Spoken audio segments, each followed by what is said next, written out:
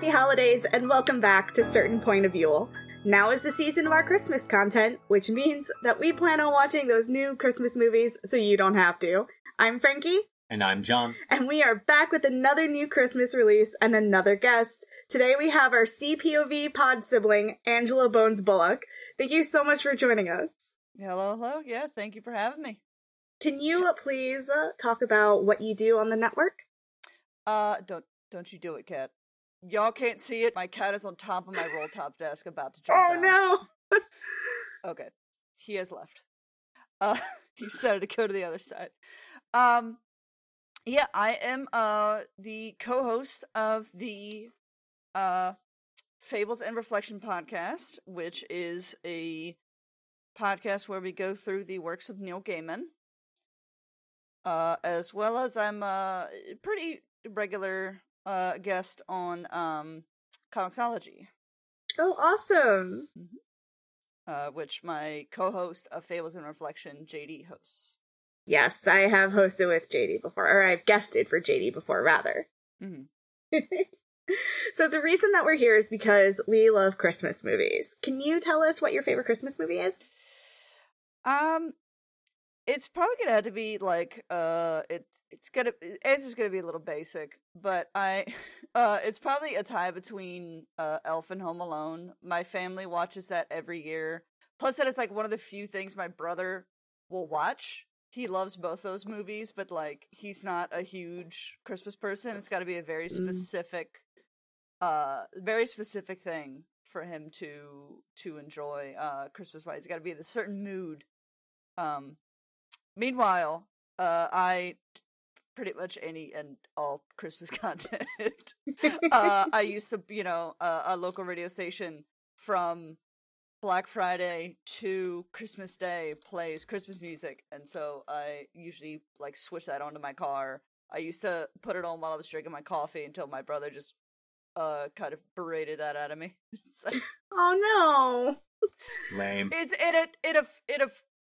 in a nice way, mainly because he was living here at the time, and my radio is like right up against the his bedroom wall. So, so it would just be Christmas music at like 7 a.m. That's the best time for Christmas music. Yeah, exactly. You're asleep at 7 a.m. No, I am awake at 7 a.m. usually. No, I'm asleep at 7 a.m. You're asleep at 7 a.m. Well, this wasn't on our outline, but now I'm curious, what's your favorite Christmas song? I would probably say the best Christmas song is oh wow, I'm forgetting the original artist's name, but the Christmas song, the Chestnuts Roasting on Fire. Yeah, it's a solid one. We went from favorite to best. This is now a bold claim. Listeners, fight it out in the comments. I have thoughts on the reason it is the best Christmas song, mainly just the way it captures just kind of like that feeling of like, right after Christmas, like right after like Christmas dinner, the fire's going, the family is gathering around, like just it's just always I think it captures the coziness of Christmas, like that calm of just enjoyment of family. Like even if it may be chaotic, you're feeding off of that energy. It's not draining you necessarily. Yeah, I like that. That's a good description of it. All right. Speaking of chaos, let's get into the movie. Today we're talking about One December Night. It was released on November 13th. It's available on Hallmark Movies and Mysteries channel. We were able to stream it using Fubo TV. It stars Bruce Campbell and Peter Gallagher. And Angela, would you mind giving us a summary of the movie? Yeah, so essentially, Bruce Campbell and Peter Gallagher play these older rock stars that broke up 10 years ago, and their biggest hit is a Christmas song called One December Night. And so it's 10 years later, and so they're getting together for a Christmas show, and then plot ensues. Since they have not been together for 10 years. Plot, yes. Plot ensues. That is actually what happens. So, as everybody knows, we divide this into 2 sections, the good and the bad. Let's start with the good. What are some things that we liked? Well, I definitely loved the casting. So, like, the reason I wanted to do this movie was because Bruce Campbell, obviously. Right. But then I did not know this until the reveal of, like, in the second or third scene. Bruce Campbell's son in the movie is played by the same actor that played Grant from Agents of S.H.I.E.L.D. Oh, okay. I never watched Agents of S.H.I.E.L.D. Is that relevant to you? I have seen, like, the first 3 seasons of Agents of S.H.I.E.L.D.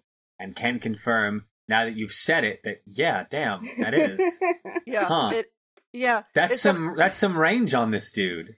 I expect this type of range from Bruce Campbell, but... Mm-hmm. Oh, alright. Other people who aren't Bruce Campbell, I don't expect it. Yeah, exactly.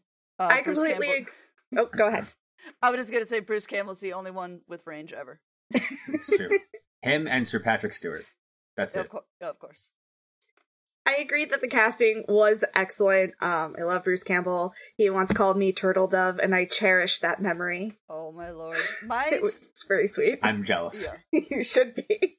And Peter Gallagher, I only really know him from Zoe's Extraordinary Playlist, where he played Zoe's dad, but he delivered such a moving performance in the episodes that I watched. His version of True Colors made me sob. It was so incredible. See, my experience with Peter Gallagher is the complete opposite, because I know him from Mr. Deeds, where he is the asshole villain. He is! Oh my god! Yeah. God, I haven't seen that movie in a decade. I've never seen that movie. We watched it a lot, like when it first came out on DVD for like a couple of years. We watched it a lot, like on road trips. We'd pop it in. But one of Adam Sandler's better works. Yeah, no, it is a good one. That's why I don't know what it is. Yeah. I don't like Adam Sandler, sorry. Adam Sandler's better works is still, like, that's a pretty low bar. I know Adam Sandler is a devoted listener of this podcast, so I'm really sorry that you have to find out this way. Adam, you just have to apologize for Jack and Jill, and we can move past this. No, it's gonna take more from me. I don't think he's gonna apologize for that paycheck. I once read a calculation in terms of what his movies bring in versus what he gets paid. He is like the most overpaid actor. That sounds right. To bring it back to One December Night. Yes. An actor that I was very surprised but delighted to see, whose name I did not write down because I am a professional. Oh, the diner waitress? The diner waitress, Norma. Yes. The voice is so iconic that when I heard it, I said, "Is that Frenchie from Grease?" And she says it to me as if I've ever actually seen Grease in its entirety. The answer is yes, it was Frenchie from Grease. Okay. So who is a delightfully sweet person.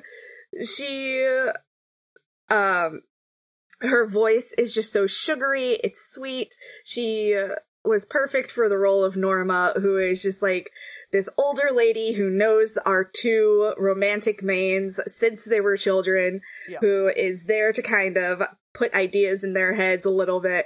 She was perfect. I love her. Yeah.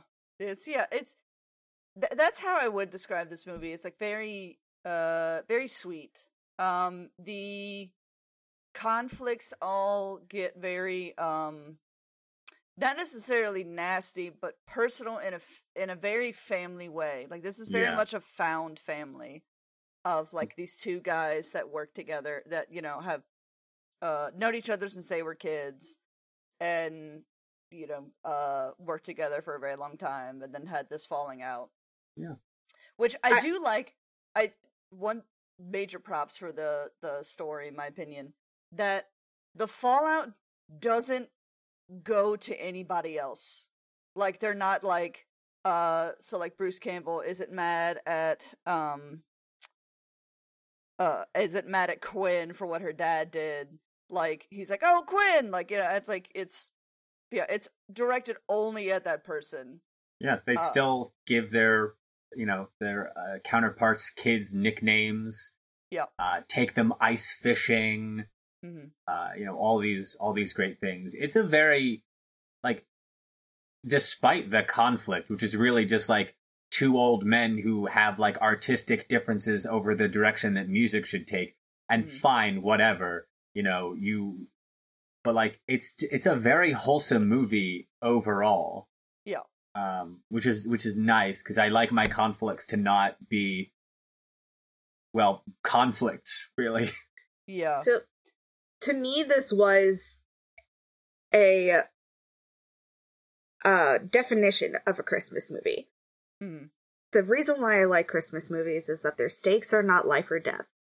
There is no world-ending event happening here. It's very personal.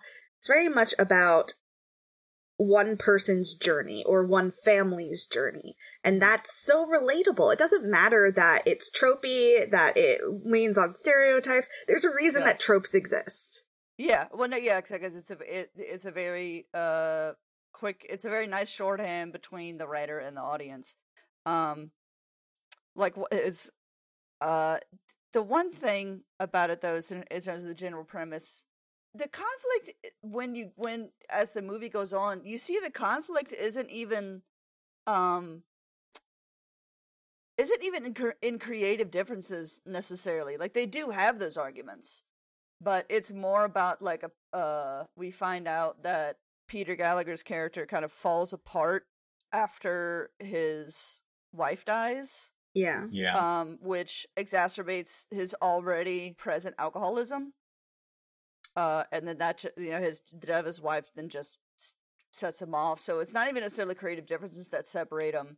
It's him failing because of falling into that. Right. The moment in the movie where we realize that Bruce Campbell's character has Alzheimer's and his memory's starting to go is one of the most heartbreaking things I think I've ever seen in a movie. Because it's Bruce Campbell, and he's good at everything, and he can like act whatever he wants. And it's just, it's such it's such a good portrayal of what those moments must be like. His delivery of the line, "My memories were melting through my fingers." Oh, it was such a gut punch. Yeah. No, yeah, it's that scene overall definitely was. And like I thought it was going to be cheesy because they're hinting at it from pretty early on. Yeah. In the movie that's going to be the reveal. I'm surprised that his son didn't see it.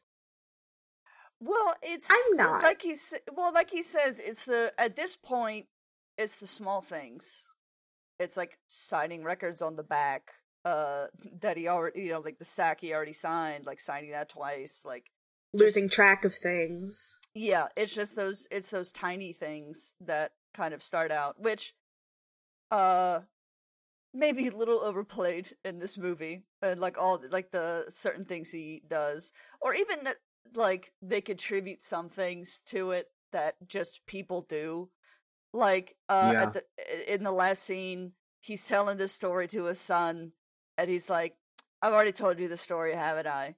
And it's like, well, yeah, I retell stories all the time. It's like, oh wait, no, I have told you this. Like, I think part of that is because they're trying to like get us to that point in a very limited amount of time, but they weren't subtle with it. Honestly, I'm not surprised that the son didn't pick up on it, because when you're that close to a person, you don't see those things as necessarily health related. You see, like, Dad's just being forgetful. Dad put his pen down and can't find it. Oh, he's getting older. Dad's just tired. Like, yeah, because he's working a lot.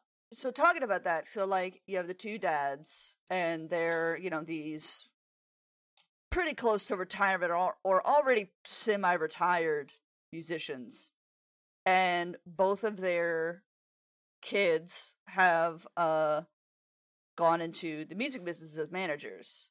what I really like about that happening and the way then the dads are portrayed, I feel like also one of the I won't even say themes, but just kind of the vibe I get from it is uh kind of what I'm starting to feel now, which is like that moment when you kind of take over as the like runner of the family, because like your parents are just getting too old to do it. So like then you start picking up more and more and more. I mean, overall, it was a well cast, well acted movie. The moments where there was singing was very, very good.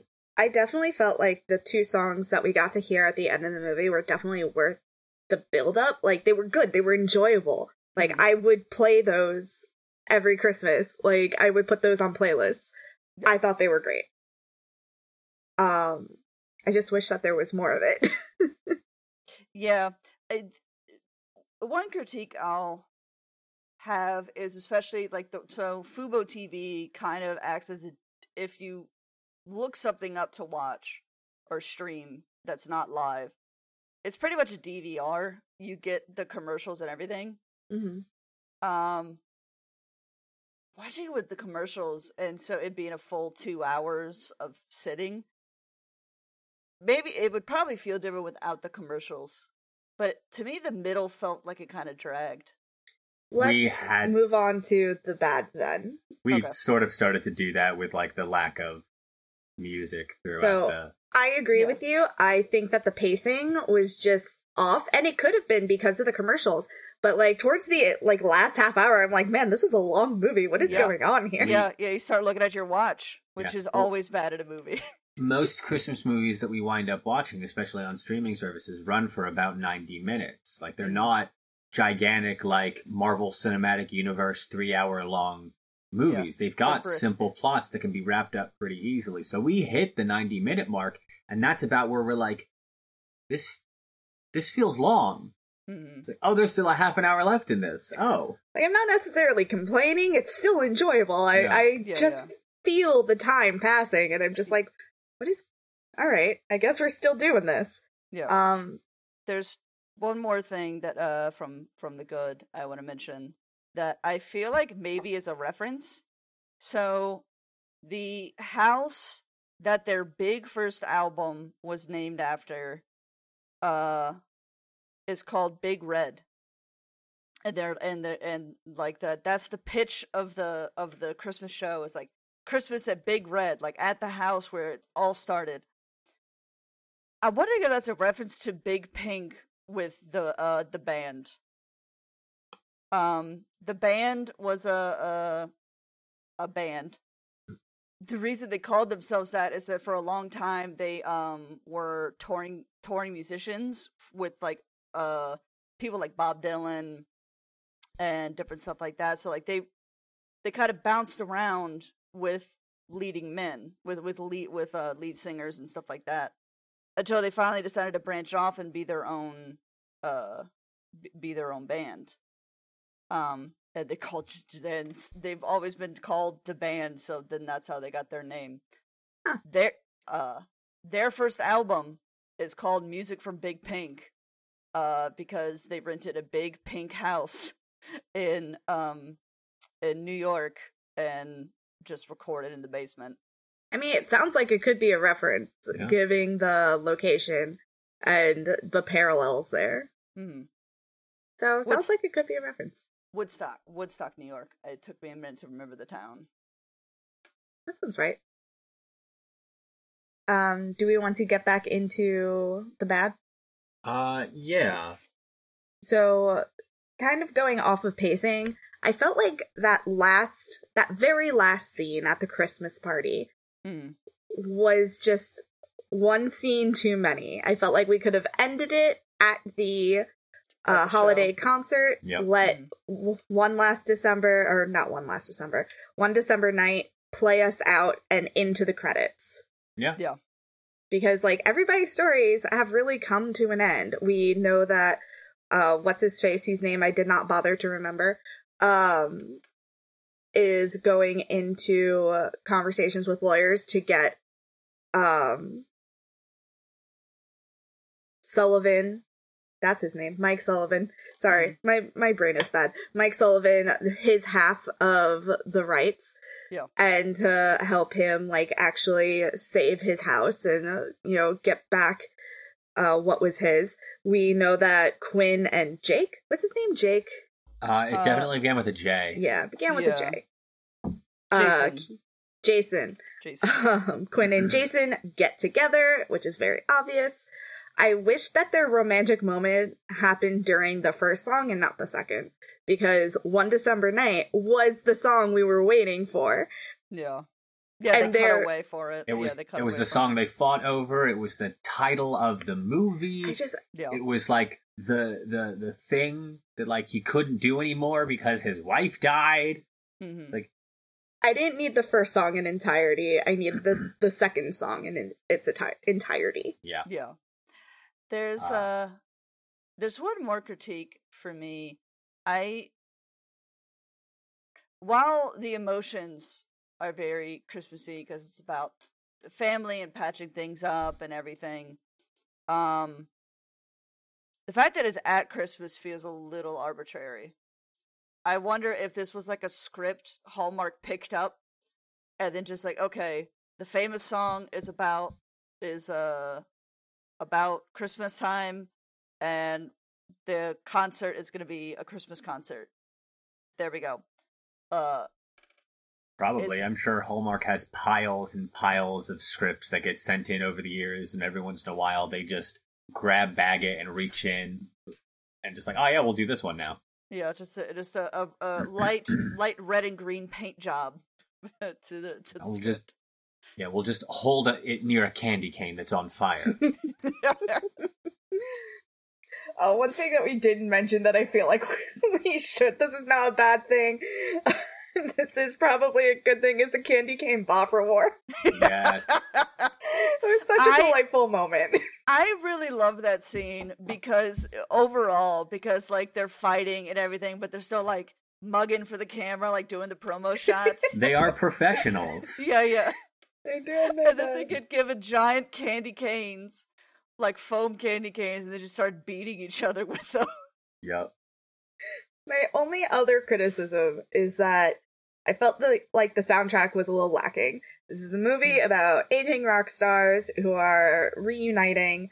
We don't even, like, hear them on the radio in passing. We don't have Addie being like, this is a cover of one of my favorite Bedford and Sullivan songs when she's busking on the street. Like, there are no subtle nods to them throughout the movie. We actually hear Addie singing more than we hear anyone else singing in the movie. Yes. Yeah. And Addie was great. Addie's a thing we didn't mention for the good side that we absolutely should have. Her entire story arc, bits and pieced as it is throughout the movie, was delightful. Yeah. I wish she had more of a part, though. Yeah. I liked her, but... She sort of, like, showed up at the beginning, showed up in the middle, and then showed up at the end, but she wasn't present. Which is the whole movie. Well, no, I mean, like, she showed up at moments. Like, she was there in the beginning, busking, and then getting the gig. She was there in the middle as it was all possibly falling apart, and then she performed at the end, but that was it. Yeah. Like, she wasn't present throughout. I feel like it's like, okay, this is about musicians, so we need music throughout, but, like, we can't have Bruce Campbell and Peter Gallagher for too long to rehearse these songs, so we're just gonna, like, have a third person that's gonna do 90% of the singing. You know what? That we can just cut away to. Because Bruce Campbell and Peter Gallagher can both sing well, but maybe that's it. Yeah, didn't have the budget for enough rehearsal time. I want a studio release of One December Night. Full. It was so good. It was very, very good. Yeah. Any other thoughts that we'd like to bring to the table? I would just say I slightly disagree about the final, the like after party from the concert, mainly because I feel like that is the wrap up, because you feel that their lives are going to go on. You can see the Min's having been like the repairs having been done, like their relationships have started to mend, and so you can see them kind of interacting more as a slightly more healed family. And then then that's the moment you have them, the dads find that them kissing. It's like, hey, there better be mistletoe over there. So I feel like you get a glimpse of what their lives are gonna be like after the end credits roll, which I liked. I think that is a completely valid take. Maybe my problem was that if there is going to be a follow-up scene, maybe I just didn't want it to be that scene. Because I do like the idea of seeing things being repaired and seeing that their lives are going on. Maybe if it were a 1 year later to show that their lives are continuing on and they're doing something else with their lives. Yeah. Like, maybe Quinn and Jason are now working together in a more official capacity. And, like, their dads are out ice fishing or something. And there's a puppy. And there's a puppy. There's a puppy, yeah, there's just a puppy. Quinn and Jason get a puppy for their first Christmas together, obviously. That's what the 1 year anniversary is. It's the puppy anniversary. There you go. We live in a house of 1,000 cats, so we default to the paper anniversary. I looked at it because 3 years, where's my puppy? I owe you 3 puppies. You owe me 3 puppies. To be fair, you also owe me 3 puppies. It's each year's a puppy. Each year's the puppy anniversary. It's a secret. Tiffany's doesn't want you to know that because they want you to get diamonds at year 60, but every year is secretly the puppy anniversary. Except for year 12, which is the iguana anniversary. Hey, John. Yeah. Do you have any additional thoughts about this movie, or do you just want to go on about anniversary? I just think that there should have been more dogs in it. That's my last thought. That is fair. There was one brief golden retriever. Yes, there was. In the caroling scene, I believe. Okay. Any other thoughts? No? No. Huh? It's very, just a very sweet movie. Yeah. Kind of a pain to stream, but if you have Hallmark, it's good to pop on if it's airing. So it's time for the rating portion of our show. We give movies arbitrary ratings that mean absolutely nothing. John, how many tree toppers do you give this movie? I am going to give this movie 4 out of 5 tree toppers. It's a good Christmas movie. It's a sweet Christmas movie. It feels a little, at the end of the day, unremarkable. There aren't many wonderful things that I can say about it. There aren't many terrible things. There's no terrible things I can say about it. It is just a good Christmas movie. Angela, how many tree toppers do you give it? I would default to what was just said. That's my feeling exactly. Just kind of like there's nothing really horrific about it. There's nothing super, super special about it, but there are good moments. So it's just slightly above average. I'd like a 3.5 for 4 tree toppers. I'm gonna go with 4.5 tree toppers. It could have been elevated to 5 if I just got a studio release of One December Night. Do you hear me, Hallmark? Studio release. Get on it. Hallmark, we set the trends for the season. Our recommendation carries so much weight you don't even know. So much weight. It makes or breaks these movies. Yeah. Get us that studio release. Or a puppy. Or a puppy. Well, 3 puppies, as we have established, are what are owed. Angela, thank you so much for joining us for this episode. It was such a blast to have you. It was super fun. Thank you so much for having me. Also, please tell your cat that I love him. Yes, this is Sandy. Lionel is probably in my chair or my bed. His brother. So yeah, but yeah, it's whenever I record podcasts, he loves to hang around. So I'm just constantly worried about him destroying the mic while I'm recording. He's trying to be like you. He is. Can you tell our listeners where they can find you on the internet? Yes. Well, as already established, I'm on the CPOV network as a co-host of Fables and Reflections, which can be found on certainpov.com, as well as Instagram and Twitter at F&R Pod. We release every other Friday. Our next episode is Sandman Overture. Ooh. Yes. I say that as I'm looking at my Morpheus statue. Let me know if you have plans to do Ocean at the End of the Lane. We already have. I missed my chance. We already have. If we do a revisit, we'll let you know. Okay. I love Ocean at the End of the Lane. Yeah, it turned out to be one of JD's favorite books in general now. Of course it was. That doesn't surprise me even a little bit. Yeah. I am so mad. I went on that, I went to one of the stops on that book tour, because that's his last, like, dedicated book tour. And so I got a signed hard copy of Ocean at the End of the Lane. And I somehow lost it. I don't have it anymore. Oh no! But That's so sad. But I do still have several other Neil Gaiman signed books, because I've seen him twice, and I just got stacks of stuff signed each time. So, but anyway, yeah. So that's our next episode. We've already done Ocean. We already done Ocean at the End of the Lane. Stardust and Coraline, both book and movies. And Sandman Volume 1. I believe that is everything. It's get on the train early. We're still a very new podcast. Nice. Oh, any plans for Interworld? Yes, actually, JD actually informed me about that. I had never heard that one. Yeah, I like Interworld. I reference it a lot.